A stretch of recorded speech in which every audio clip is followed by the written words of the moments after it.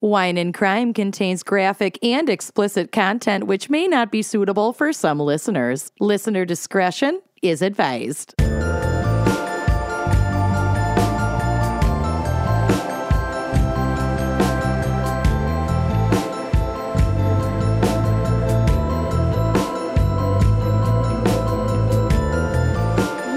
Listening to Wine and Crime, the podcast where three friends chug wine, chat true crime, and unleash their worst Minnesotan accents. Yes. Yeah. Quiz. That's right. And complain about the weather. Golly, it's too hot here for the fall. It's too hot. I'm ready for the fall. I'm ready for spooky season weather. I want to get the sweater out. I want to put away my shorts. Yeah. The one pair I own. I would love to retire it. And they're terry cloth, so I really only wear them to bed. So I could just leave them out. Really ready to wash my shorts. Really ready to wash my one pair of shorts. I only wash them in the fall. Yeah. I wash my clothes entirely too often. Yeah. I need to wash them less. I was watching Queer Eye, and Tan France was talking about how you should only wash your jeans like once a month, max, because it'll fuck with the denim. And I was like, because I don't wear jeans. And then what he about gave leggings. Yeah. Oh, fair enough. And then he was like, if your jeans are getting a little funky, but it's not time to wash them, put them in the freezer overnight. And I was like, Tan, maybe these are not tips to give. Yeah, Tan. I've heard that before. Dial it in. Anyway, who are we? Because I'm not Tan France. I'm Kenyon, and I wash my clothes too often. Humble brag. I'm Lucy, and I have a wonderful excuse not to do laundry at this time in my life. Yeah. Can't lift that basket, babe. He doesn't want me going downstairs to the basement where the litter boxes are. Yeah. I'm Amanda, and I'm just going to tell my husband I'm pregnant so that I also can't go to the basement where the litter box and the laundry is. It's really nice. I'll just be pregnant for the rest of my life. Yeah. Yep. You'll That be one of baby's those just still cooking. One of those Maury, those ladies on Dr. Phil. Sure. Yeah, where they're like, they've been pregnant for like 15 months. But I have a Doppler. I have no idea what Doppler means, but that's fine. We can move on. Okay. Anyway, none of this is either Relevant. here nor there. We're so tired. We have a very special gals pick this week, brought to you by me. Gal pick. I forced pick. this one. I thought it would be cute, and I like it. Great.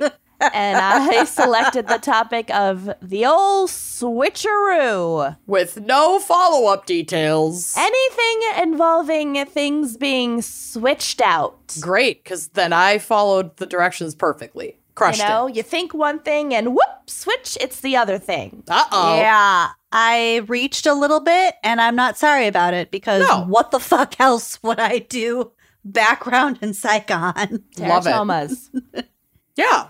All right. Well, already done thank you to me for this perfect topic. I really And do love my story today. It's I sad, love but my I love story it. today. Yeah. I kind of love where I went today. We nailed it. We all went where our hearts called us to. We listened to our heart. Okay, so Amanda, what is our wine crime pairing for the Ol Switcheroo? So I feel like this is actually perfect for the season because as this episode comes out, we'd be like a week away from Halloween. And so this will be kind of a fun tutorial if you're hosting maybe a little Halloween shindig, then you could present a cocktail like this. Because this week's episode got me thinking about those fancy cocktails that like bartenders in leather suspenders make when you add a certain ingredient and the cocktail completely changes color. Oh, like fun. pea blossom or whatever. Precisely. We're going to get to it. So I wanted to talk about that and then go over a cocktail recipe so you can like make an old switcheroo happen right before your eyes like magic. The Ol Switcheroo is a great name for a cocktail. And I did find one sort of on Facebook that didn't have a recipe and it was like cantaloupe based. And I was like, I'm not doing this. Gross. So this isn't called the Ol Switcheroo, but you could certainly play with ingredients that include that butterfly pea flower and create your own Ol Switcheroo cocktail. But I looked into this, and so Lucy nailed it, that it's called butterfly pea flower. And basically what you can do is steep it into a syrup. And the syrup on its own is this really beautiful, like deep, rich, kind of indigo blue. But then if you introduce something acidic, like say lemon, it alters the pH level of the pea flower and changes it from this deep, like darker than my hair indigo blue to like a fuchsia pink. Wow. It's right beautiful. Before your eyes. It's super freaking cool. It reminds me of when my mom does the cabbage at PFC. Yep. What does she do? You put vinegar on the steamed cabbage. It turns it bright purple or something. Yeah, it's super cool. But if you don't feel like seeking out or even making your own like steeped butterfly pea flower, there's this amazing gin called Empress 1908. And it's very beautiful. It's like infused with that butterfly pea flower. And so it's that brilliant indigo blue just on its own in the bottle. Dang. I actually think Lisa Vanderpump uses these in not the Big Pinky. What was the cocktail I had in Vegas? There's like a big purple gin and tonic. Yeah, that makes sense. I think she uses this. So because tonic itself has enough acidity that like if you start with your ice and then you put in your gin, as you pour in the tonic, it's going to alter it from that indigo to like purple. And then if you squeeze in additional citrus, it could turn pink. How cool. How fucking cool is that? So you can easily just make a gin and tonic with that Empress 1908. They also recommend a really beautiful cocktail, which is their twist on a French 75. So they talk about how the Empress 1908 gin, it's not just gimmicky like blue curacao. Like it's actually a very tasty spirit. It drinks like a London dry gin, but it just has a little bit of a floral element to it from that butterfly pea flower. But it's a delicate gin. So it works really well in a drink like a French 75, which is essentially just lemon and bubbles and like a little bit of liquor. So basically, instead of putting in an additional liquor, you would just use this Empress 1908 gin, top it off with bubbles, add a little bit of lemon or lemonade, and then you're going to watch it as you add the lemon go from this like kind of light blue into this really beautiful like lavender purple right before your eyes. It's amazing. So those are my recommendations if you want to find some elevated but also like kind of cool color changing cocktail elements. Get that Empress 1908 gin. I'm definitely going to go get it because it's just gorgeous and I want it on my bar. I need to get back into making myself cocktails. Evening cocktail. Have so much booze in this house and You we do have never drink it. What You I have, want to like, get 2 wet carts. We have 2 huge bars of booze and it's all like gathering dust. Half of it has never even been opened since we moved in 4 years ago. We don't have an ice maker, so I want to get what I always see on the TikTok shop are those little like bar top ice makers. Because then I will actually make a cocktail way more often. Yes, then you don't have to go back and forth. Don't have to go back and forth and also don't have to like, I don't know. We don't have a lot Use of ice trays. We don't have a good freezer for ice trays and it's like always full of frozen pizzas. There isn't really room for ice trays anyway. I'm doing it. In fact, while you are getting to work on your segment, I'm going to look up Do it. an ice maker. Do it, baby girl. Yeah. All right. Well, Cheers. Lucy, cheers. Cheers. What is our background and maybe psych, I don't know, for the Ol Switcheroo? Ooh. Well, as we discussed, Kenyon has once again suggested a really, really nebulous topic that I didn't know how to tackle. So I love it. today I'll be telling you about one potential way something can be Ol Switcherooed in terms of criminality, and that is the chain of custody. Yes. Ooh. So Fuck yes. really have never talked about this before. So important. Yeah, and it's like it plays a big role in like lots of movies. It's well known. Yeah, so I just want to tell you about kind of how that works, and I also sort of went down a rabbit hole because I found it extremely interesting. Okay. So note that the chain of custody exists outside of criminal proceedings. So, like, for example, in clinical trials for vaccines, tracing food products through, like, the supply chain, establishing provenance in art and antiques. So, like, figuring out who owned it when and making sure there were no gaps. And also just in the good old postal service, Makes sense. tracking numbers. This is essentially the chain of custody. So here's the definition from the National Library of Medicine. The chain of custody, or the COC, the cock, is the most critical process of evidence documentation. It is necessary to assure the court of law that the evidence is authentic, i.e. that it is the same evidence seized at the crime scene and that it was at all times in the custody of a person designated to handle it and for which it was never unaccounted. It always had a babysitter. It was always, people always knew where it was. Wasn't tampered with. Wasn't tampered with, wasn't contaminated. Although it is a lengthy process, it is legally required for evidence to be relevant in the court. The continuity of possession of evidence or custody of evidence and its movement and location from the point of discovery and recovery, so at the scene of a crime or from a person, to its transport to the laboratory for examination and until the time it is allowed and admitted in the court is known as the chain of custody or the chain of evidence. So this is obviously to prevent tampering or contamination of the evidence. Got it. The chain of custody in literal terms is basically a paper trail or chronological documentation. In full, this documentation should report who, what, where, when the evidence was initially taken into custody, all the way to the point in a courtroom when a person could ask, right now, where is that bloody shirt? Okay, so we should always know who's in possession, who's touching it, where it is, who has touched it. Who has touched it, when, what authority they had to touch it. Okay. We'll get to it. So there is, of course, a different scenario for, let's say, digital or electronic evidence, because that Sure. would be like, Who touched that email? it's in the cloud. I don't know. But the idea is the same. Evidence technicians are the ones responsible for keeping that chain intact and in good shape. Evidence technicians, I feel like I'd be a really good evidence technician. That'd be fun. They Sure. also collect and process fingerprints. They evaluate evidence. So they're the ones who you get a bunch of shit from a crime scene and then they're like, okay, this is Relevant. And this just is a towel. clutter. This is evidence. Yeah. Oh, you would be good at that. They manage the property seized by the government. So they Put take that it. tape up. Put a guard there. I think so, yeah. So they're the ones that handle it in general, because it's not like the detectives, it's not the cops. They hand it over to an evidence tech. You gotta have a lot of trust in whoever has this position.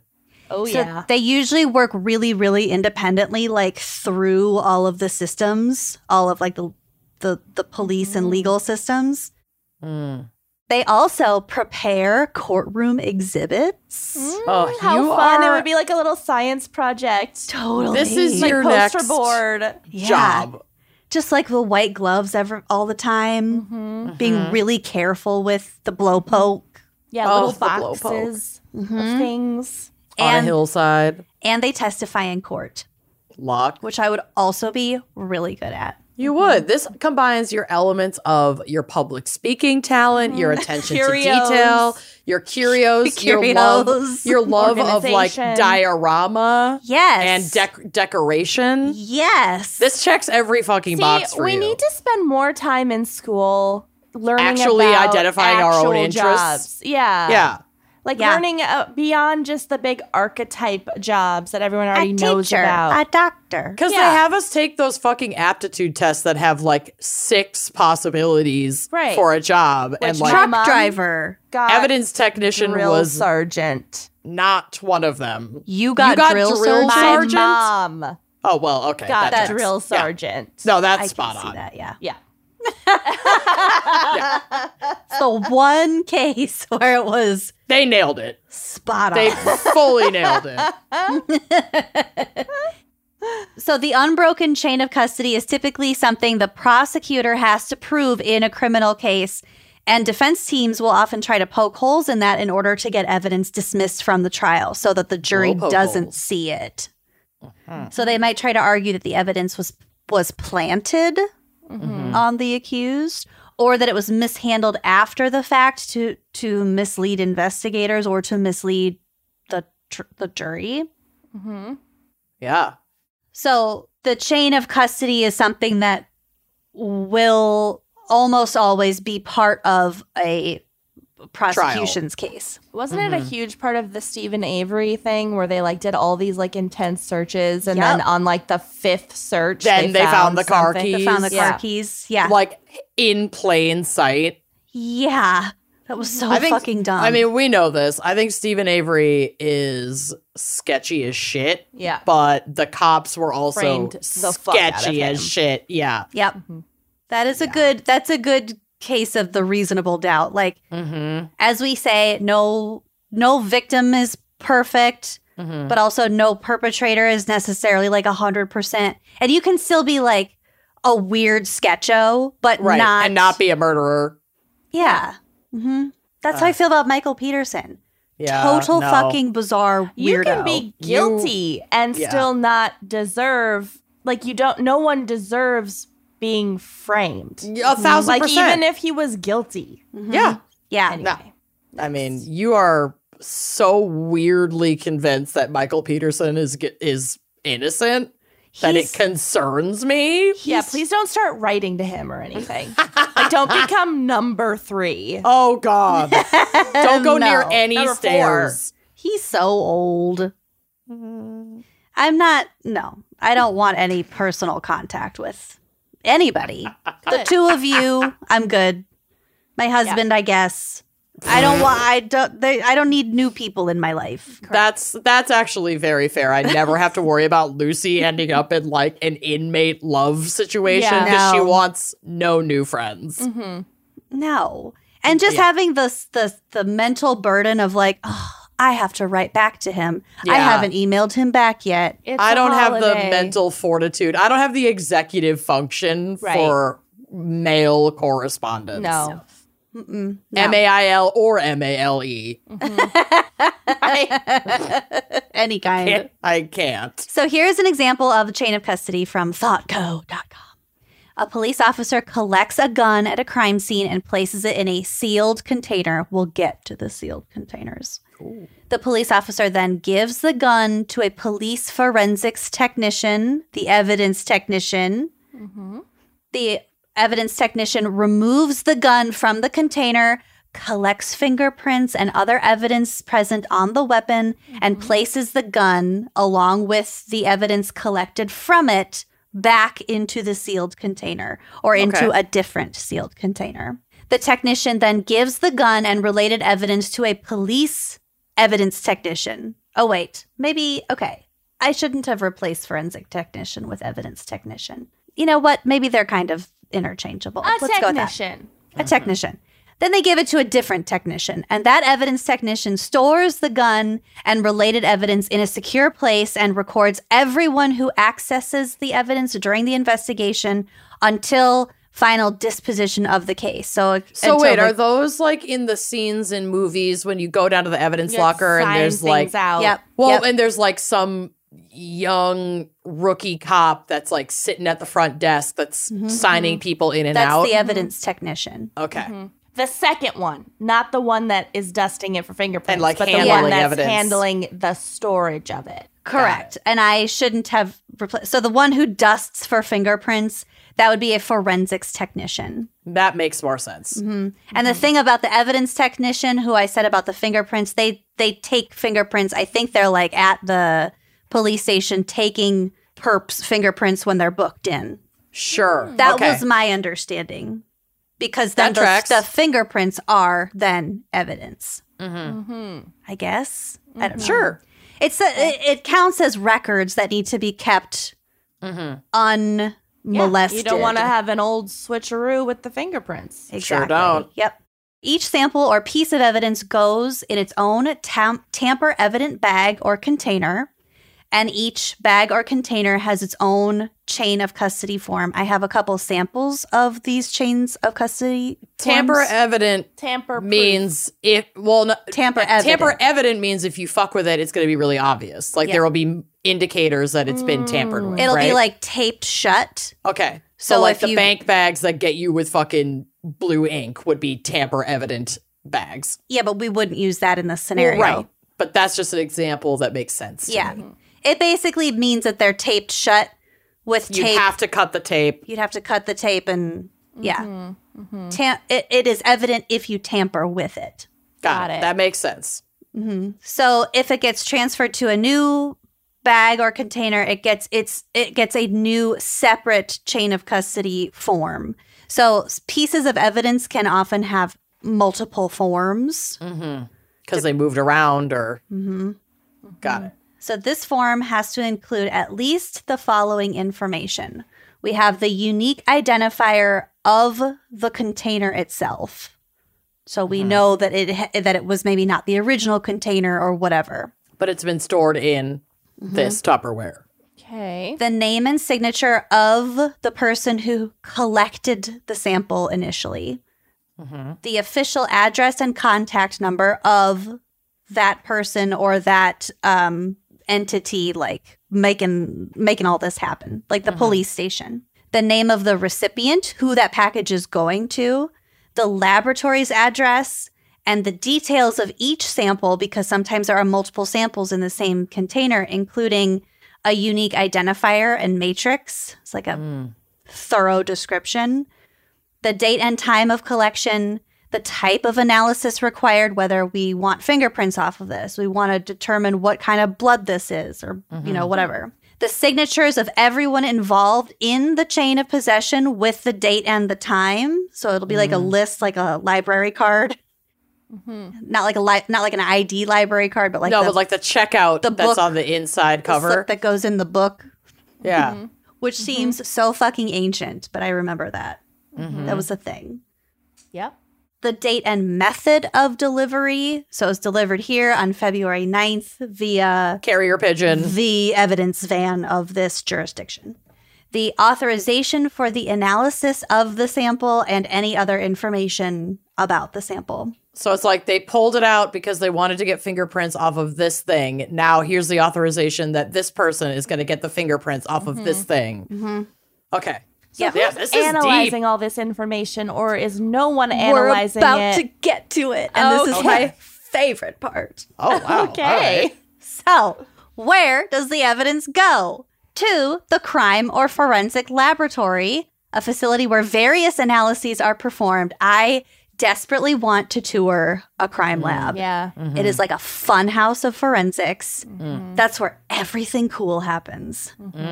So this is from my boyfriend. I'm like breathing hard. Okay. Yeah, we can tell. So cute. You're so pregnant. It's so cute. Very excited. I throw up my hands just once and I'm out of breath. Okay. Yep. Crime laboratories can investigate physical, chemical, biological, or digital evidence and often employ specialists in a variety of disciplines, including behavioral forensic science, forensic pathology, forensic anthropology, crime scene investigation, and ballistics. Nice. Okay. Many crime labs are publicly funded and administered by federal, state, or provincial or local government, although there are a growing number of private labs that specialize in fields such as drug analysis and DNA fingerprinting. So, here's a fun fact for you. England and Wales are among the few places in the world to have exclusively privatized crime labs. That's really surprising to me. I would think it'd be more likely to have that here, where we privatize fucking everything. Yeah. We'll kind of get to the privatization and why it's actually an ethical issue to have it Oh, so it's Run so that they're by- not trying to help the prosecution necessarily. we'll get to it. Oh, okay. Okay. So, all crime labs have some sort of evidence intake unit where the evidence is received and that little form is filled out, and it's assigned a unique laboratory and case identifier. So, this may be a number assigned by a clerk or a barcode affixed to each item and tracked by a computer. So today I would imagine it's more likely it spits out a barcode. You put the barcode on the bag. You put the same barcode on a list and it somewhere. has to get scanned everywhere it goes. Right. Yeah. So the barcode system generates an automatic chain of custody of the evidence and makes it possible to determine its location in the lab at any time. From login, the evidence is usually stored in a secure environment, which may be a temporary storage area or the main storage area for all the evidence in the lab until it's assigned to one or more examiners. Or like a flood-prone basement in a Oh, yeah. swampy city. Yeah. Or New Orleans. Or like an asbestos-filled dry rot attic About to cave about in. to set fire. Yes. Very flammable. Correct. Yep. Ideally. That is ideal, but we should be so lucky. Examiners may have separate storage areas for their own evidence. So there are different units inside the crime lab. And maybe each unit, depending on the size of the lab, each unit might have its own area for storage. And this Makes is sense. where I got really excited about the different units. This is where you've been excited. Okay. Yeah. This whole time. You It's had a to stop roller for coaster. breath. I know. So I'm trying to power through. So, different units in the drug lab. And of course, not every lab has all these different units, but these are like the main variety. There are drug units where they inspect pills, powders, and liquids. I swear, it was Parmesan cheese. Officer. You like the donuts, eh? Oh, God. They have the biology unit where they look at blood, semen, saliva, bones, plant material, also bugs. So they need to look at like decomposition. Assess those maggots, baby. They have, Kenyon, you'd like this, a trace evidence unit Love it. Love where they look at fibers, fire, and explosive residues to determine like arson, maybe. They should have an entire unit only for maroon fibers. They really We are should. overwhelmed with them. They're everywhere. They are everywhere. The trace evidence unit would also look at glass, like shattered, like broken glass, different soils, paints, and coatings, paint chips. They would also look at trace evidence like hair and skin, even though the biology unit would be like it would that kind of thing would either be in the biology unit or the trace I evidence guess it unit. would depend on the amount of it. Like if it's really, really trace evidence, then I guess it would have to be handled by this unit. And of course, there's going to be overlap between the units too. They also have a firearms and tool marks unit. Yikes. So that could be like, for example, restoring obliterated serial numbers on weapons, Cool. matching spent bullets to the weapon that fired them, but also something like determining whether a certain pair of wire cutters cut a particular wire, Wow. because Love that that. kind of examination is super similar to like the Ballistics. to the ballistics kind of stuff. Yeah, you're That's lining up. wild. Yeah. Tool Yes. marks. Certain tools are going to leave certain patterns. That makes perfect sense. Isn't that so cool? That's very cool. We have our fingerprint unit. We have the digital unit. So that handles stuff like digital photos or data from computers. We have the toxicology unit, which usually supports the medical examiner. So I'd be like, if this person was drunk when they got in this car accident or whatever. And they also have the questioned documents unit, which is where they examine handwriting and typewriting to determine the author or the authenticity of the document. I feel like Very I would be cool. extremely good at this. You really Very would. cool. They also analyze. I wouldn't be good at any of this. Not your skill set. No. Not even the no. signing things in No. and out. No, because I will definitely space out and forget. I'll test all the drugs with my mouth and nose. You'd be the surly detective. Sure. Yeah. The detective's partner. You would be the Wife. secretary who is like clackety clack clack clacking with her nails, 1,000%. giving people shit and not Giving letting people people shit in that don't and have the right turning in authorization. Yep. All the corrupt cops. Yeah. I will squeal immediately. Yeah. You'd be the. What are you here for? I Yes, don't think bitch. so. Not today. Yep. I'm about to go on lunch. With a pen on a long chain. Also, the questioned documents unit also analyzes inks and papers, as well as copier toners and other forms of writing. So, like, when you see, like, oh, this must have come from the same typewriter, this is the same suspect because, like, the serif on the lowercase t is missing. Or something like that. There's always something off about everyone's typewriter. Totally. No two typewriters are identical. No. So after the physical evidence is analyzed, it's typically moved to an evidence storage room, which is usually at a police station or a fire-prone attic or a moldy basement. It's also sometimes in a separate facility like, well, I'm about to say, after the statute of limitations ends on any given case, the evidence is it might be retained just in case, or it might be destroyed, especially if it's drug evidence, or it might be sold, depending on the laws of the region. It's weird to think that they can just sell that stuff if it's like, well, it's really of no use to us anymore. But if it's if it could be applicable, so like if it's evidence for a cold case that hasn't been solved, but that maybe there is no statute of limitations or they just want to hang on to it, it'll usually go to like a bigger separate storage unit that's basically like a warehouse. So kind of to answer your question, Kenyon, here are some potential problems when it comes to crime labs and the chain of custody in general. So number one, and obviously, it takes a lot of very conscientious effort on the parts of many individuals to maintain these records and therefore the integrity of the sample.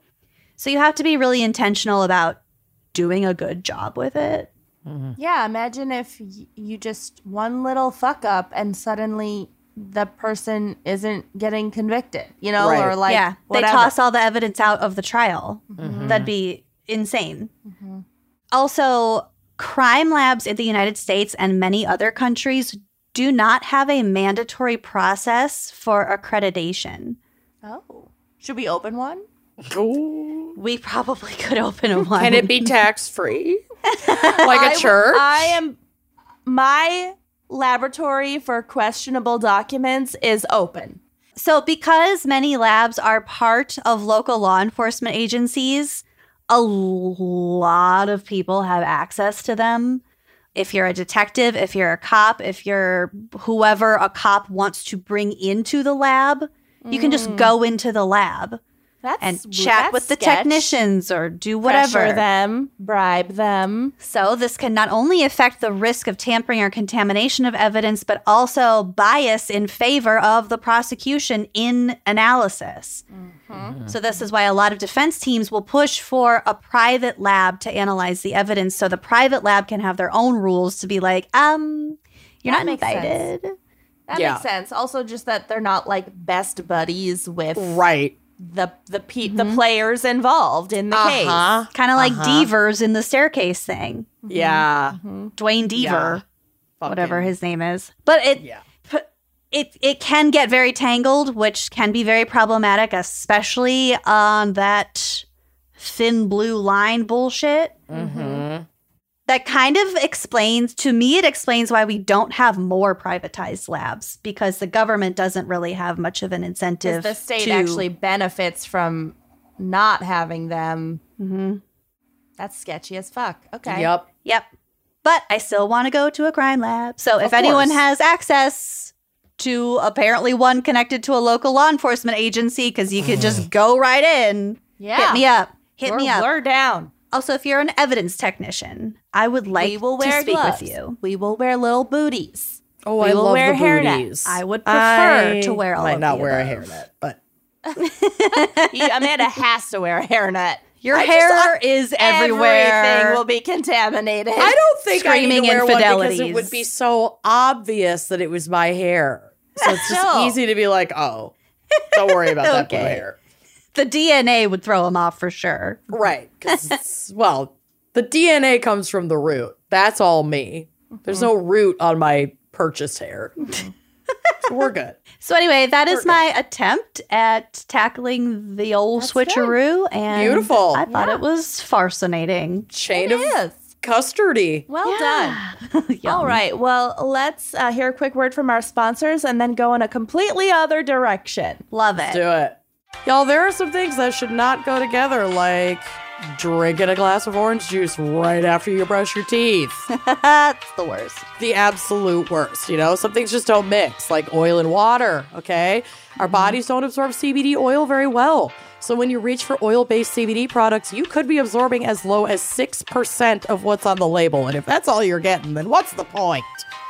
Next Evo Naturals developed a proprietary water-soluble form of CBD clinically tested multiple times, which is proven to work faster and absorb 4 times better. So you can stay calmer or sleep better during this stressful time of year. CBD only works if it actually gets into your body, and only Next Evo has proven their all-natural gummies and capsules absorb 4 times better than most oil-based products. Yeah, I had every reason to be skeptical about like another like CBD brand. But when I tell you these are fast acting and effective, they definitely are. I use the sleep ones like every night. Yeah, I they're love also them. like my travel buddies. Corey gets really stressed out on airplanes, and I'm just like, just drink this water with this Next Evo in it, and You'll feel Be right as just rain. fine. Yep. he loves it. So it's not well known, but CBD isn't actually an oil. But other companies often dissolve it in oil because it's just like it's cheap and it's an easy way to make products like tinctures and gummies. CBD only works when your body absorbs it. So Next Evo did the hard work and created a unique proprietary water-soluble form of CBD. So this means that their products absorb faster, better, and they taste really good. They don't have so that, yummy. that weird hempy aftertaste. With so many choices, you can trust the brand with the data. Next Evo products are proven to absorb, like Amanda said, 4 times better than most oil-based products, and they work fast with absorption starting in just 10 minutes. And Amanda and I, we're both gummy gals. Yeah, we are. So you should definitely try their brand new extra strength daily wellness CBD gummies that are 2 times stronger than regular strength. They do the heavy lifting. Yep. So don't waste your time with oil-based CBD that might not work. Upgrade to better, natural solutions from Next Evo. Go to nextevo.com and use promo code GALS to get 25% off. That's 25% off at nextevo.com. Promo code GALS and treat your wellness. Try it. Have you heard of Dipsy? Probably. Yep. They have all types of oral pleasures to explore. We love oral pleasures. Yup. But also oral, like the things you hear with your ears. Yeah, this podcast, an oral pleasure. Yes, but also like oral with an O too, if that's what you're into. It is. All kinds of oral. Oh, yeah. Dipsy is an app full of hundreds of short, sexy audio stories designed by women for everyone. They bring scenarios to life with immersive soundscapes and realistic characters, and you can discover stories about second chance romances, adventurous vacation flings, hot and heavy hookups. It's also radically inclusive. Dipsy has stories for straight and queer listeners, and 56% of stories are voice acted by people of color. New content is also released every single week, so in between listening to your favorite stories again and again and again and again, but it's audio, so you don't have to show how many times you've crinkled those pages. It's a little more discreet. You can always find something new to explore. They also have soothing sleep stories, wellness sessions, and sexy stories you can read. So let Dipsy be your go-to place to spice up your me time, explore your fantasies, relax and unwind, or heat things up with a partner. For listeners of the show, Dipsy is offering an extended 30-day free trial when you go to dipsystories.com/gals. That's 30 days of full access for free when you go to dipseastories.com/GALS. One more time, dipsystories.com/gals, and treat your fantasies. Treat them. Okay, I love my case, and nobody gets hurt, and it's fun. Ronald William Tackman was born McDonald. was born in Manhattan on October 1st, 1953. His father, William Tackman, was an executive of the New York Titans football club, which later became the New York Jets. Tough break, but he was mostly out of the picture. Queen of Next. sports. Queen of sports. His mother, Genevieve Jean Devine. That's Cute. adorable. worked and was gone a lot. So Ronald was mostly raised by his aunt and uncle in Queens. And that didn't go great. Oh, dear. Despite being Queens highly... never does. I think they meant well. I think they just couldn't handle him. He was a lot to handle. Okay. Despite being highly intelligent, Ronald didn't do well academically. He dropped out of school. Some reports say in the 3rd grade. Some say 5th grade. Safe to say it was early on. Mm-hmm. Like when you read that he dropped out of school, you kind of assume high school, but no. Right, but it's grade school. Yeah. That's wild. Dropped out. Yeah.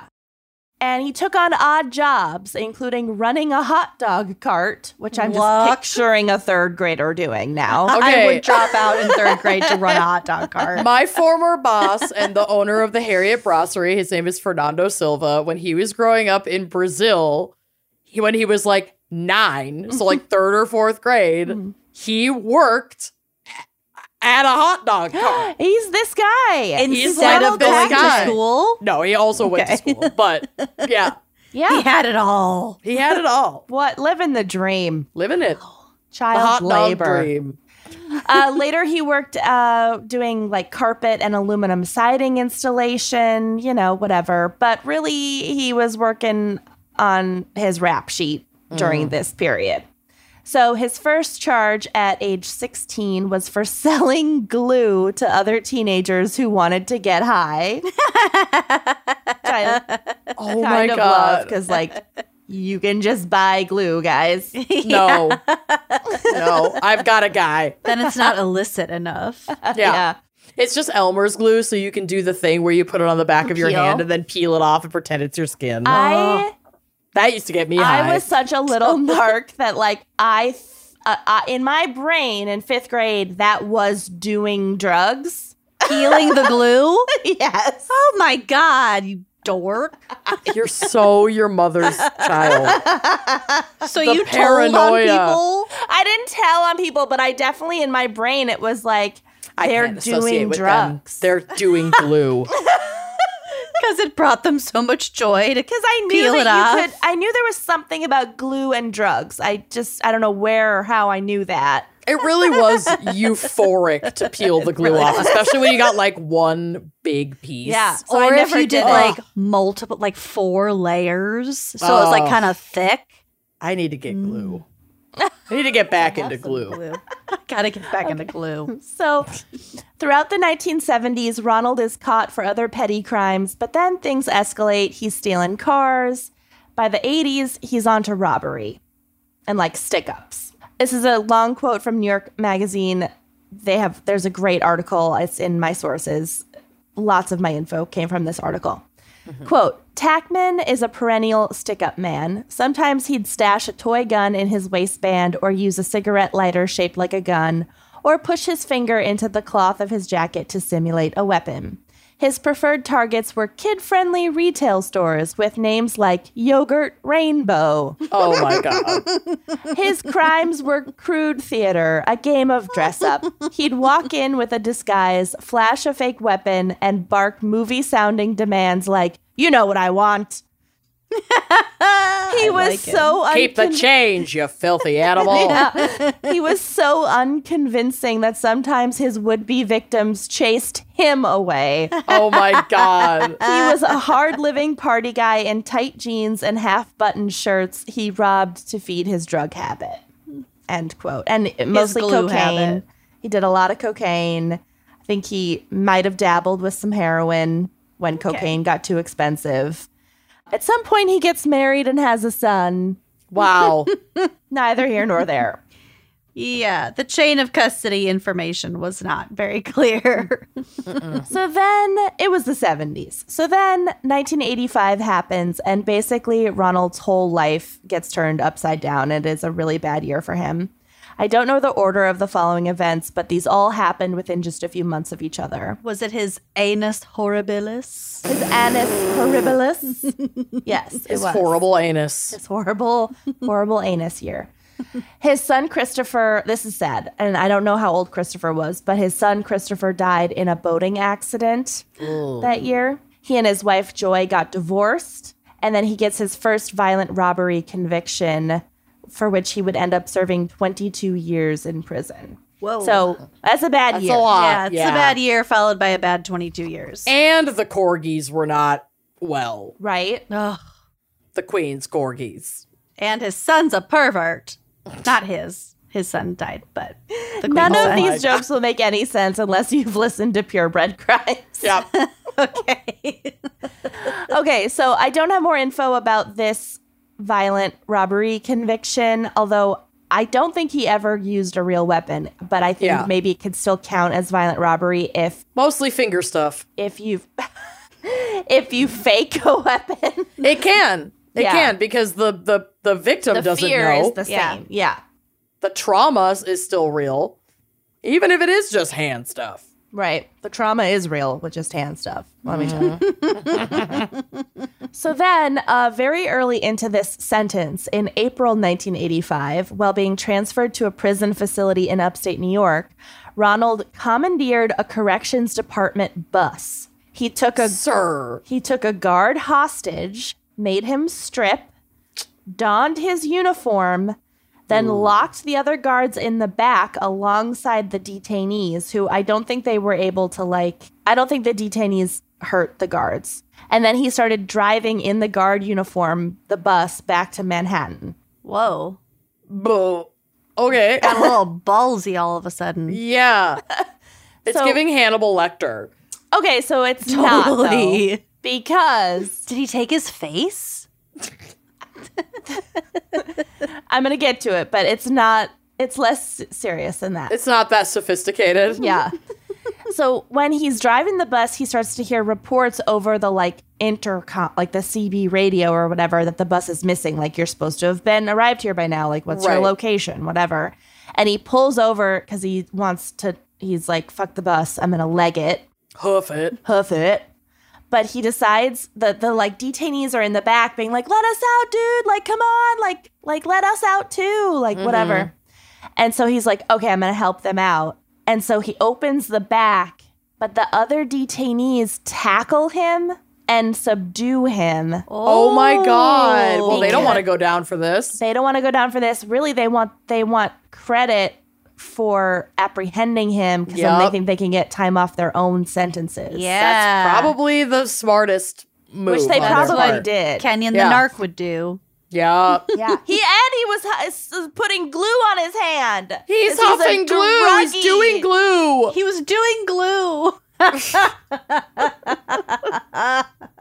So he gets tackled and his escape is foiled. Okay. Bye-bye. Never help other people. Right? Nope. Try to help your fellow man. That's the lesson. Yeah. So how did he even manage to commandeer the bus in the first place, you ask? I do ask. He did so by wielding a gun, quote unquote, Finger gun. that he had carved out of soap. Yes.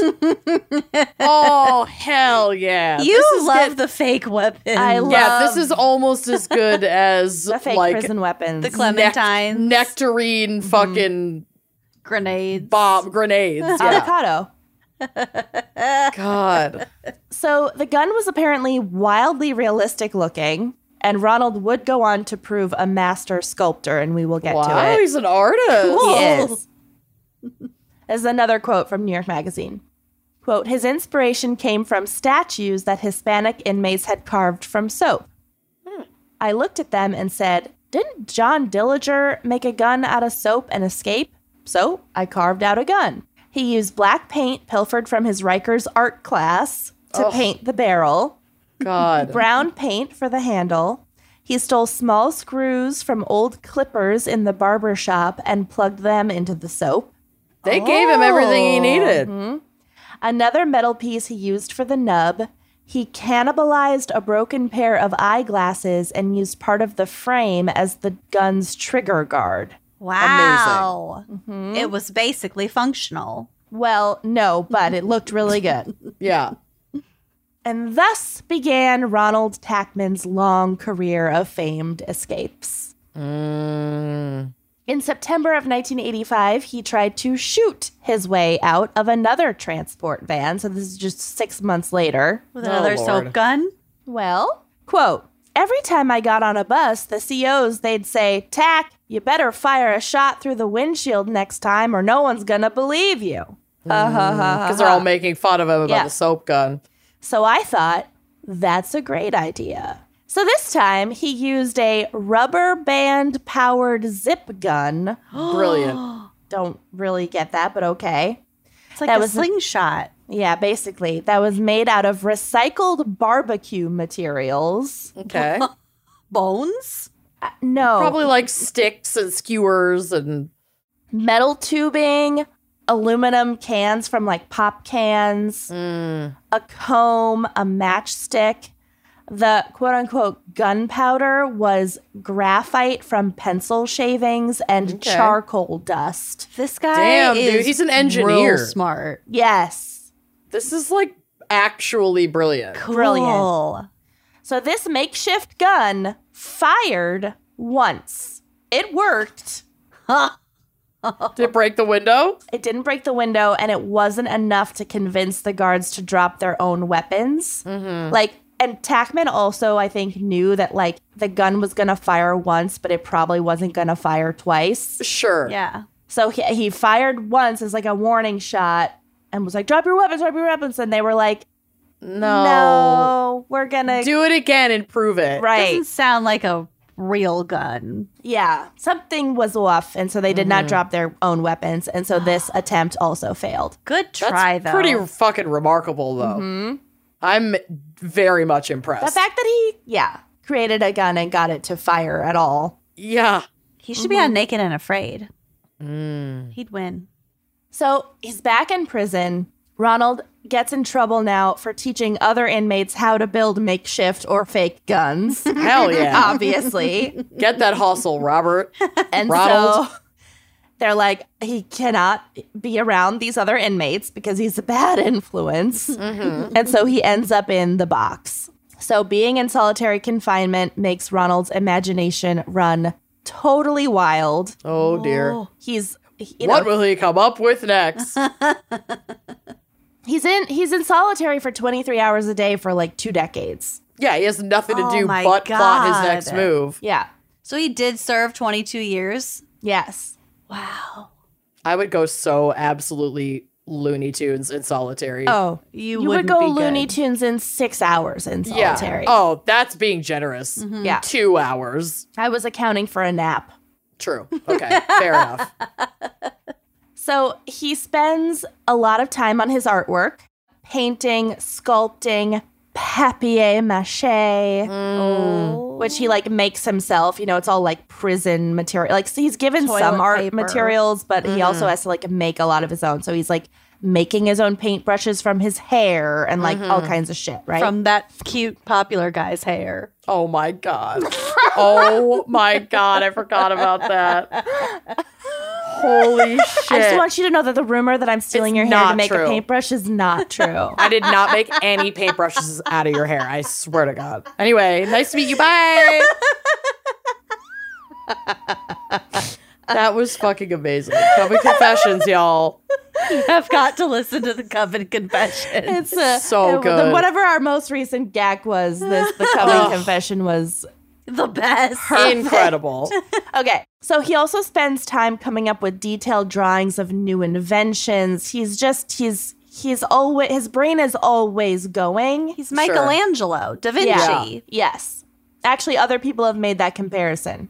Oh, So finally, in 2006, Tackman is released from prison after serving 2 decades. Jesus. It's a big adjustment because he went in when it was 1985, and now it's 2006.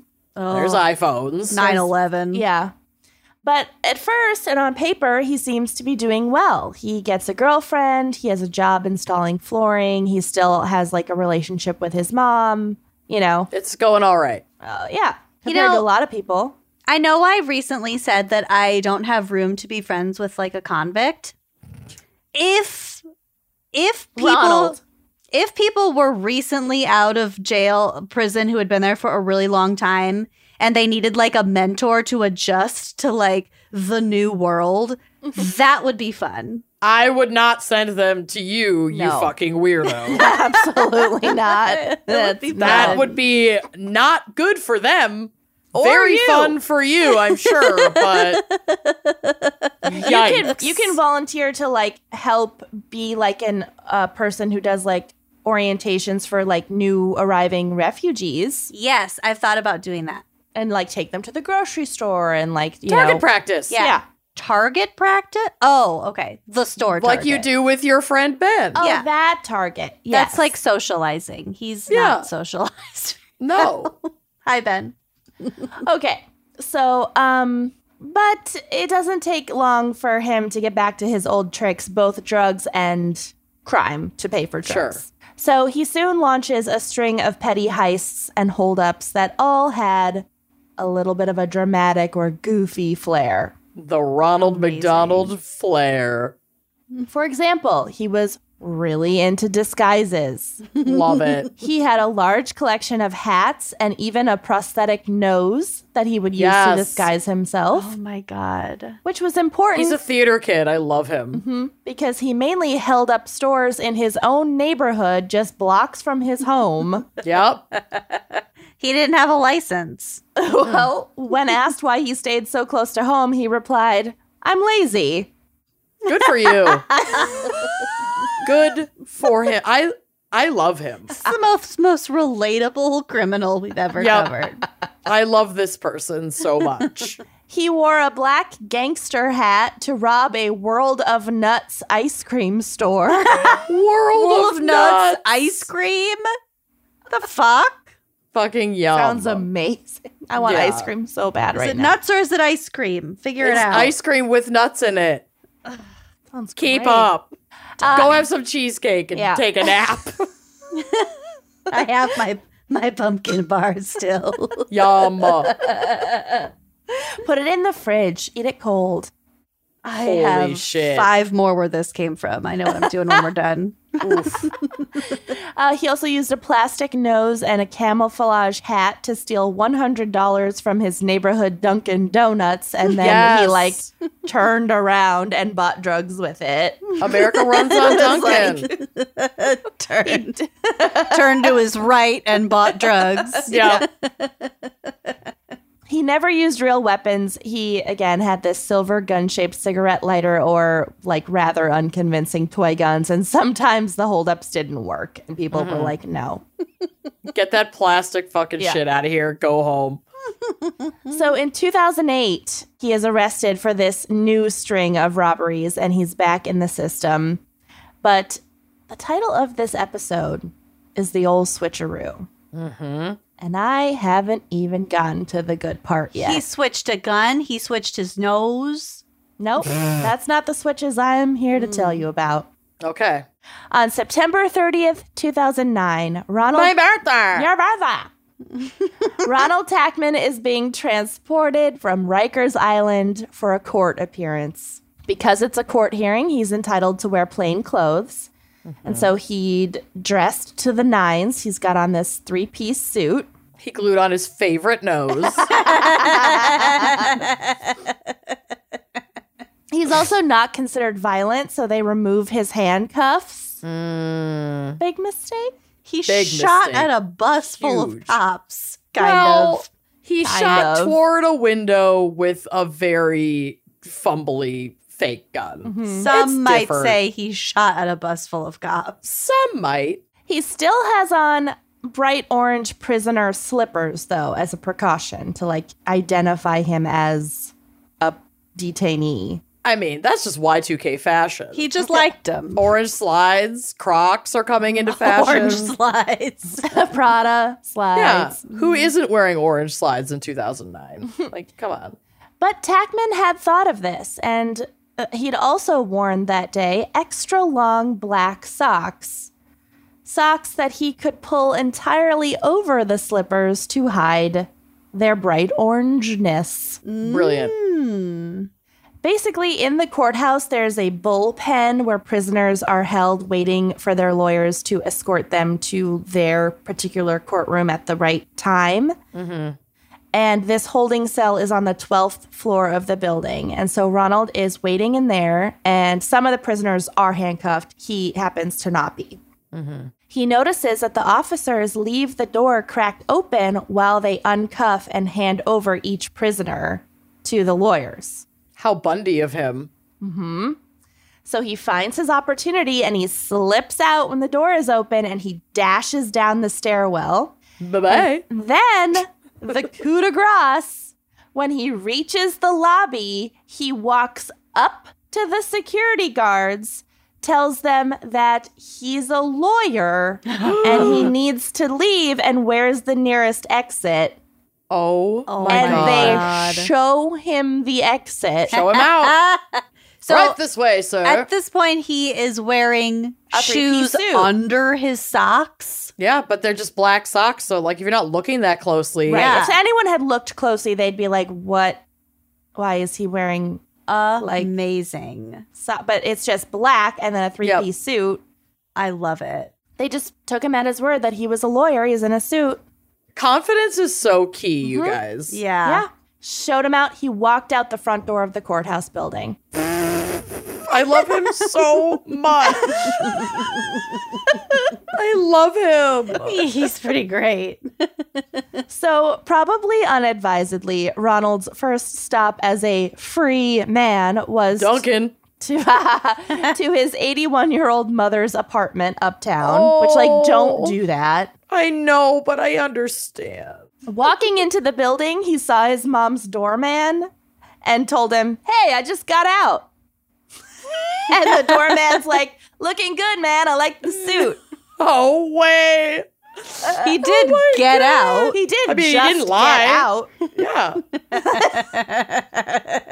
So his mom is surprised to see her son, but she also has memory problems in her old age, so she doesn't quite like realize what's Put it happening. together.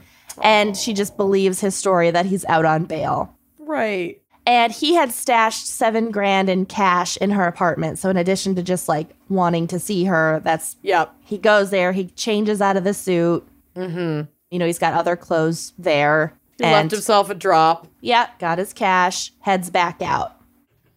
But does he then get on a bus, rent a car? Get out of town. Get out of town. Doubt it. I'm guessing He's not. lazy, He's lazy. remember?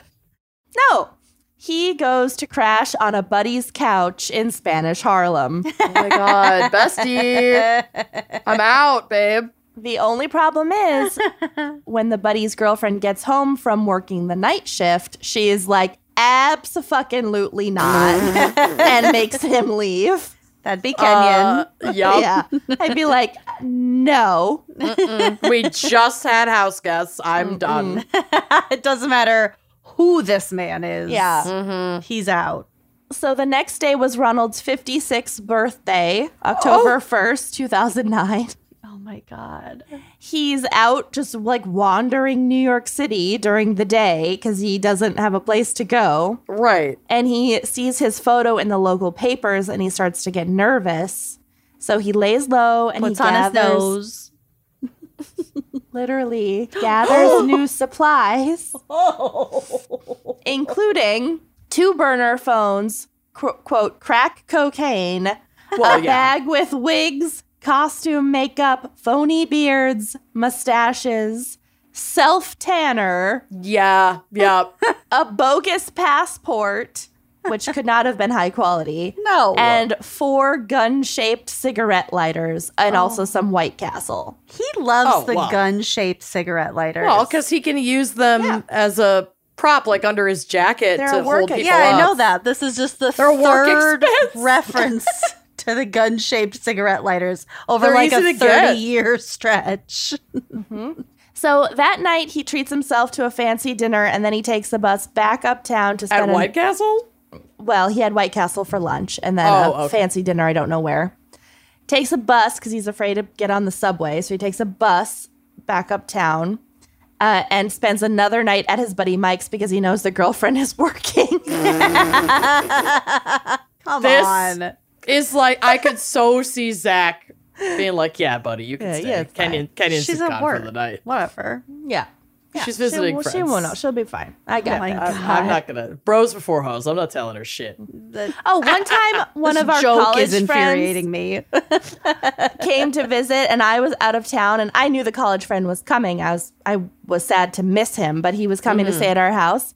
This is before Sonia was born. We literally had 3 guest rooms, essentially, at this time. For some reason, he didn't stay in any of the guest rooms, and he slept on top of the couch on the 3rd floor and used a towel as a blanket. What? Zach! This is a man thing to do. And give him a bed and a blanket, for God's sake. And another thing. Yeah. They'll sleep on the couch with no kind of sheet, and then your couch is basically a contaminated, sweaty man couch then. Sleep in a bed where I can at least wash the sheets after. Yeah. He didn't want to put us out. Yeah, okay. That's really, that is the most straight guy shit And Zach, I've ever fucking heard. Yes. the friend didn't ask Zach, hey, bro, can I have a pillow and a blanket? Or no, because can I Zach sleep in should this have bed? provided that as I the know. host. I agree. Ugh, And those yet, are so the time dumb. I came and surprised you out of nowhere, and he made a whole bed and with the sheets and pillows and everything without but he being knew prompted. what he would have been in for if you had not been provided they with know. a bed. It's a choice. It's Yeah. a choice. Okay. Jesus. So he goes back to his buddy Mike's, but Mike, not such a great buddy. Oh no, narc. Mike was waiting for him on his stoop, and so were the cops. Michael. You son of a bitch. Fuck you, Mike. So Goddamn to quote Ronald, snitch. somebody gave me up on my fucking birthday. Ain't that something? Oh, It was my birthday. It was his birthday. At least he got a nice dinner beforehand. Fuck Mike, dude. Arrest him Yeah. for being a dick. So Tackman was sentenced to 28 years to life in prison for the robberies and the courthouse escape. He was again released, though, in 2020 after being granted a medical parole from the Mohawk Correctional Facility in Rome, New York, which is very close to Hamilton. Yeah, it is. And this medical parole was really warranted because Ronald had a lot of health issues. He had hepatitis, diabetes, cirrhosis of the liver. He'd done a lot of drugs. He'd done some pretty hard living. So it wasn't a COVID thing. Not COVID related, or maybe because He's so had all fucked up of that if he this had gotten COVID, he would have died instantly. Yeah. Probably. Yeah. And not long after his release, he did die at the age of 66 in hospice in the Bronx. Dang. I know. And I'm pretty sure his mom had already passed away, so it's sad. His lawyer, Joseph Heinzman, said admiringly of his unusual client, quote, "This is a guy who has more fun figuring out the puzzle than completing it. The challenge is over, so why bother with the rest? The rest is just detail." He really That's didn't spot care on. Yeah. that much about, getting away. Right. Yeah. Because if he cared that much, he would have left New York. He wanted Get to on a bus and pull leave. off the escape. And he did.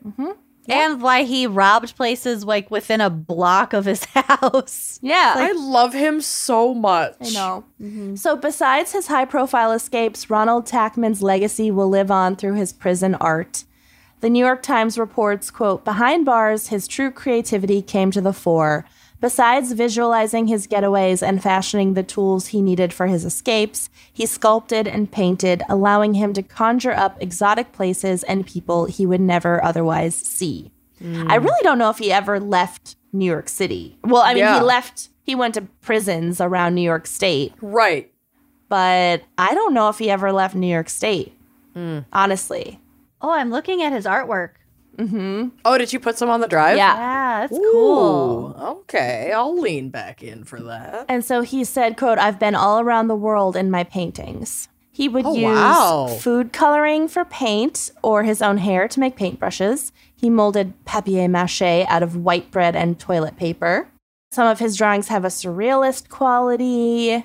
These are cool. He did a drawing of an inmate serving a 210-year sentence. I like that drawing. One of his masterpieces is an elaborate soap carving, not of a gun, but of a buffalo. which is on that should be on the drive, I think. Yeah. Oh, wow. That is really good. Some of Tackman's paintings and sculptures sold for several $100s. Not many of his pieces are available today. He did create a book called $1 Million Ideas with examples like a tube that dispenses peanut butter and jelly at the same time. Oh, they have that. Yeah. An electronic bicycle, which was way ahead of its time. He drew that shit in 1967. E-bikes, baby. His mother, Jean, perhaps summed her son up best. Quote, he's too damn smart. That's what his problem is. Oh. I know. Wow. R.I.P., man. I know. Walking out of the courthouse, going up to the guards. Yeah. And being like, hey, where's the closest exit? Amazing. Yep. Well done. What a story. Nice. Good job. Thank you. Great. Well, should we take a quick sponsor break and then get to something significantly sadder? But no one gets killed. Okay. Great. Step into a world of non-stop action on DraftKings Casino. Play the classics like blackjack, roulette, and slots, plus enjoy exclusive games you can't find anywhere else. Right now, new customers can get a deposit match up to $100 in casino credits when you deposit $5 or more. All you have to do is sign up, select the offer, make your deposit, and start playing from a full suite of games. Your way is the only way to play on DraftKings Casino. Play online on your time, in your space, and within your means, and it's safe, secure, and reliable, so you can deposit and withdraw your cash whenever you're ready. So download the DraftKings Casino app now, sign up with promo code GALS, and new customers get a deposit match up to $100 in casino credits when you deposit $5 or more, only on DraftKings Casino with promo code GALS. Gambling problem? Call 1-800-GAMBLER, Michigan, New Jersey, Pennsylvania, West Virginia. Please play responsibly. In partnership with Hollywood Casino at Charlestown Races in West Virginia. All games regulated by the West Virginia Lottery. In Connecticut, help is available for problem gambling. Call 888-789-7777 or visit ccpg.org. 21 plus. Physically present in Connecticut, Michigan, New Jersey, Pennsylvania, West Virginia only. Void in Ontario. One per opted-in new customer. Minimum $5 deposit, maximum match $100 in casino credits, which require one-time playthrough within 7 days. See terms at casino.draftkings.com/players choice. Restrictions apply. So I will not be discussing forensics today, but instead will be regaling you with the tale of a different kind of switcheroo. One Kenyon and Zach definitely never needed to worry about because their baby looks exactly like them. Sure does. She's a perfect half and half of the two of us. It's kind of terrifying. It's really They funny. mixed her up in that tube just perfect. They really did.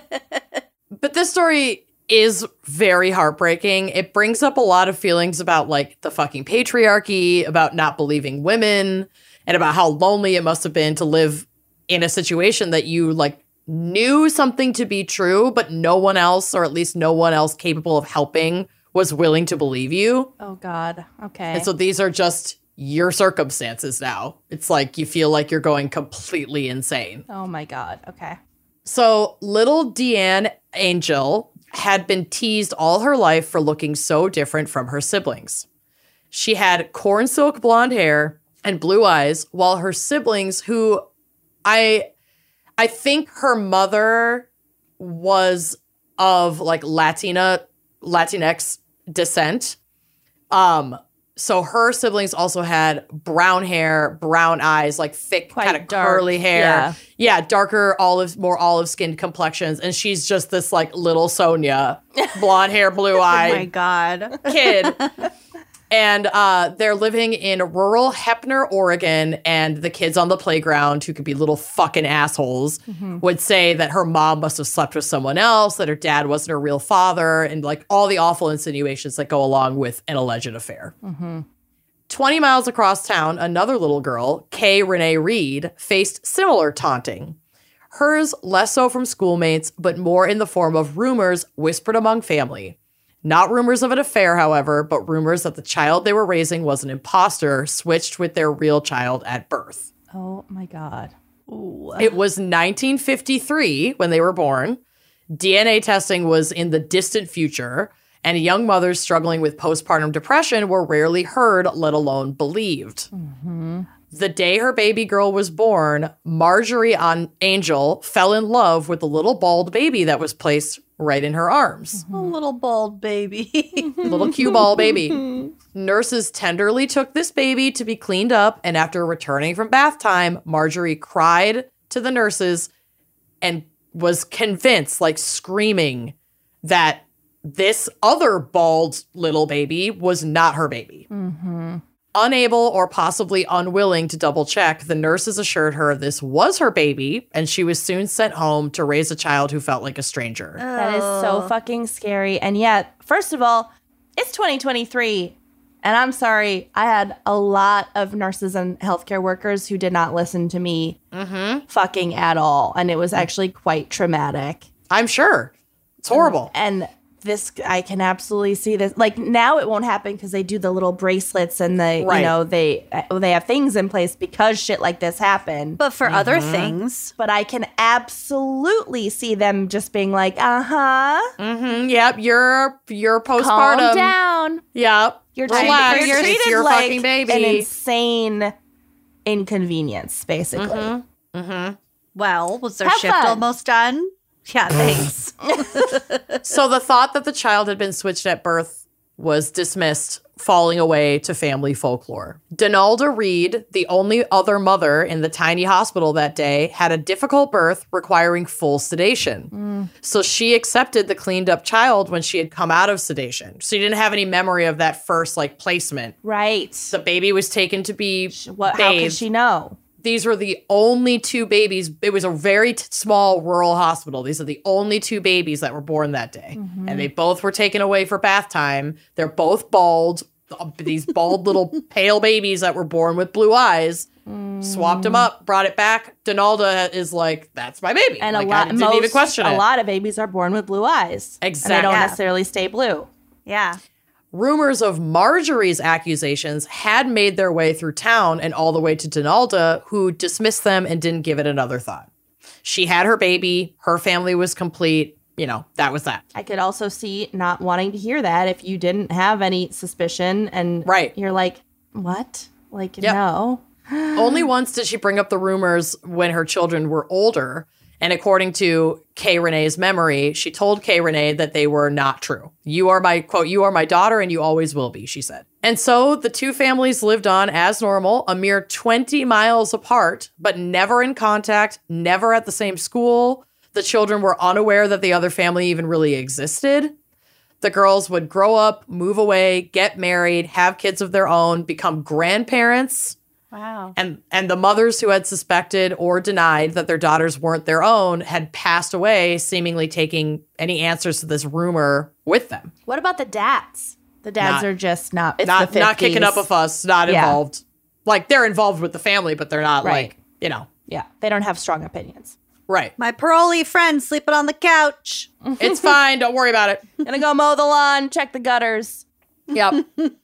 So that's until the summer of 2009 when Kay Renee's brother, Bobby Reed, got a call from an 86-year-old woman who had known his mother, Marjorie, and had also lived next door to the Angel family in Oregon. Quote, she said she had something she had to get off her chest, Bobby said in an interview, so he agreed to go meet with her. At this point, you know, she's 86. She's living in a nursing home. She can't travel. Imagine getting a phone call from a rando 86-year-old Nursing woman in a home. nursing home saying she has something she needs to get off her chest. Will you And come won't meet tell with him her? over the phone. So he's like, hell yes, I'm curious as fuck. Yeah. So he goes to the nursing home where she lives and sits with her. The woman told him that his mother, Marjorie, who was not sedated when the babies were born, and she was the one who did Had the say, like, suspicions. this isn't my baby. So she had confided in this woman, who was her neighbor, in her resolute belief that her child had been switched at birth. With no one else really believing her to talk to, this neighbor had been kind of her only confidant. The neighbor then produces a photo as proof of the switch, because I guess Marjorie maybe got this picture and then gave it to her. Bobby took a look at the picture, believing it to be his little sister, Kay Renee, photographed around 7th or 8th grade. But he was shocked when the woman corrected him. The photo was of Deanne Angel's biological sister Juanita. Oh my God. So his sister looks so much like The other girl. family's biological kid. So I guess not Deanne's biological sister, the other family's biological child. It's like, no, that's not your sister. That's this other family's kid. Who looks And just they like your look sister. Identical. And even when they met later as adults, they made a joke that was like, well, we don't need to get a DNA test. Like, we're twins. Like, this is absurd. Bobby could not deny the incredible likeness and didn't quite know what to do. He was kind of afraid to talk to his siblings. He didn't want to hurt or change the family, but he knew that he had a responsibility to do so. Mm-hmm. So he actually called his older sister and said, like, I don't know how to tell, Kay Renee that, like, she's not part of our family. Sibling. Like, I don't know what to do. Right. So they sat down with her together and were like, listen, this fucking lady on her deathbed basically made a deathbed confession that, like, this is a thing, and here's the photo of who we suspect to be your biological sibling. Mm-hmm. So at the end of 2009, Kay Renee, Bobby, and their sister Dorothy met Deanne at a Kennewick, Washington clinic to all have their DNA tested. Mm-hmm. The doctor said Kay Renee and Deanne's DNA would be compared to Bobby and Dorothy's DNA to determine the probability of relation between the four of them. A week later, Kay Renee gets the results. She's at work, so she goes to her car to open the envelope privately. She's at work. She's at work. She had zero DNA in common with the two people that she grew up with as her brother and sister. And it's 2009, so this is pretty early on. Like, I feel like this is becoming more, not switched at birth is not common, right, but like getting shocking DNA results in one's family. I was going to say more of a Kenyan secret love child situation. Yeah. I know from personal experience is becoming more common in people's lives. But yeah, in 2009, still early days. Well, yeah, we didn't have like the Ancestry or 23andMe kits, but you could certainly go to a lab or and have your DNA done. Deanne, however, shared 99.9% DNA like relatability with Bobby and Dorothy. Oh my God. There's no doubt. Just confirmed everything. Yep. So Kay Renee says, I cried, I wanted to be a Reed, and I discovered my life wasn't my life. And then I went back to work. Which, pretty much. Not to invalidate this person's feelings, because she can feel however the fuck she wants to feel. Mm-hmm. But there are multiple ways of looking at it. And for sure. And she gets there. Yeah. And I think something she says a little bit later, I think resonates with the my life wasn't my life portion a little bit more as to like why this was so emotional for her. Mm-hmm. So, and for both of them, obviously. But the weeks following the discovery were incredibly emotional for both women. They're both grappling with grief over the realization that they will never have met their birth parents because now both sets of parents are dead. Mm-hmm. Oh, that's horrible. Oh, both parents. Yeah. And there was an interview, I guess, or maybe the interview was with Bobby, but Bobby was talking about how when he went and sat down with that elderly former neighbor, the neighbor had even said, I didn't want to bring this information forward while your mom was still alive because it was like so awful for her that I didn't want to bring it back up. So I've basically been waiting for your parents to pass away, hoping I outlive them, to be able to contact you and tell you that, like, I have this photograph and that this is true. And you should, now that we have the technology, you should go check this out. So, both sets of parents gone. The sisters are 56 at this point. 56 years old when they discovered that they were switched at birth and they're related. So not only do you not get to just meet them and learn about them and to establish a relationship with them potentially, but you also don't even get the closure to the one who had the suspicions to be like, why didn't you pursue this? Yeah. My heart really breaks for Marjorie. Really, really breaks for her. So though none of this is obviously her fault, Kay Renee grappled with extreme guilt. She said she felt she had stolen the other woman, Dee's memories.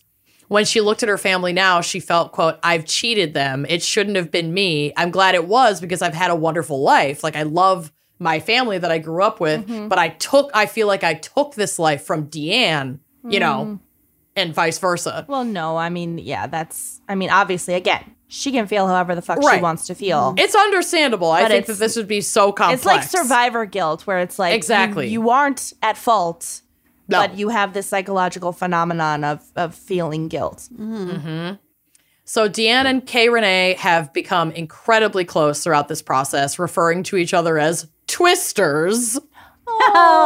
Oh. How fucking cute is that? And Deanne helped support Kay Renee through all of that guilt. She said, quote, I'm trying to move forward and look at the positive. She said, I love my kids. I love my husband. I love my life. And you can't look back. It just drives you crazy. They've shared notes about each other's lives and revealed special little connections so that they could like get to know each other's parents, you know, through their surviving family members. I mean, that is just so fucking sad. Tell me about your childhood and let me fantasize that it was my childhood. Right, or what it would have been Doors, like. Would have been. What could have been. Oh, God, that would be so Weird. hard. Deanne had grown up loving horses, which was unlikely in her, I guess, accidentally adoptive family because they had no tradition of riding horses. It like wasn't their thing. And then she learned when she met Kay Renee that Kay had been brought up on a ranch by her father, who was actually Deanne's biological father, and that he referred to himself as like a cowboy. Like he was super into horses and That's horseback so riding. weird. I have chills. It's Yeah. so weird I how love much that. is not free will and is Nope. just In your Genetic genes. code, baby. We are just Yeah. meat computers. we are literally meat computers. Kay Renee like cracked her chewing gum, like smacked her gum in a very distinctive way. And when she met her biological sisters for the first time, she noticed that they did the exact same thing.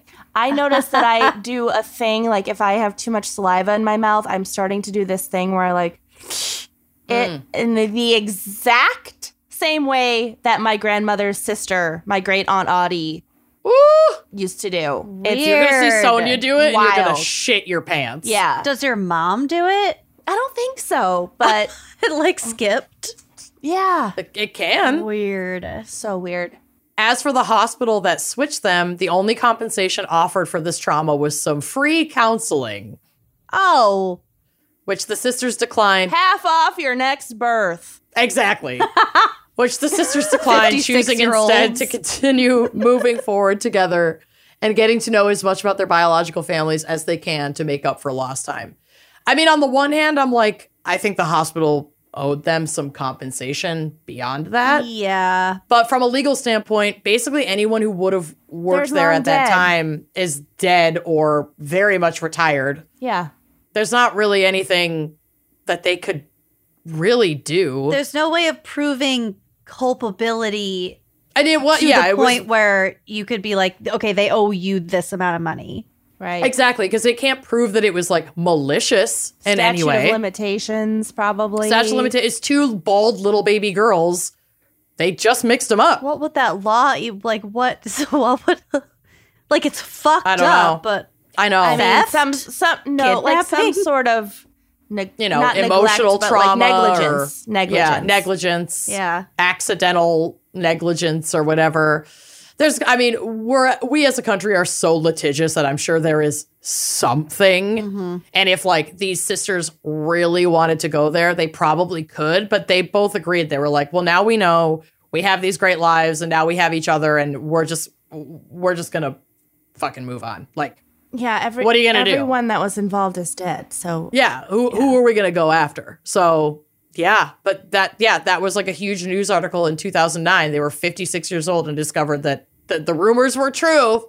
They were switched at birth. Isn't that wild? So wild. freaky. Yeah, really freaky and just really fucking sad. Yeah. Ugh. Anyway, you're welcome. Wow. That is a Switcheroo. switcheroo. Well, That's the Sonia's ultimate definitely switcheroo. mine. I am not worried. Yeah, No. bitch. She is. No question. No doubt. I would actually like have you committed if you started being Worrying. convinced it wasn't your baby. No, not possible. Also, I recently reread The Fifth Child. Why are you doing this to yourself? I don't know. It's part of the process. I watched so much Call the Midwife, which is just horrific birth story after horrific birth story. My and God. like the lead up. You need to. I'm digging in. It's your own little mini version of watching Contagion right after fucking COVID hit. Totally. Yeah, Who I get didn't that. do that? I can Everyone relate to did. that. It is good. I might watch it again. All right. Well, thank you to me for selecting this episode. Indeed. It was fascinating. It turned out pretty good. I'm glad you retrofitted a topic around that case that you found. Yep. Here for it. How it always works. The old switcheroo, babe. All right. Well, we'll talk to you next week. See you later. Bye-bye. Thanks for listening to Wine and Crime. Our cover art is by Kala Yip, music by Phil Young and Corey Wendell, editing by Jonathan Camp. Check out our website and blog at wineandcrimepodcast.com. You can also follow us on Facebook, Twitter, and Instagram at Wine and Crime Pod. If you have questions, answers, or recommendations to share, email us at wineandcrimepodcast@gmail.com. Episodes are available on Apple Podcasts, Google Play, basically wherever you get your favorite podcasts. And if you like the show, please rate, review, and subscribe on Apple Podcasts. It is the best way to spread the word. If you'd like to show your support, visit our Patreon page to keep this podcast and the wine flowing. Cheers!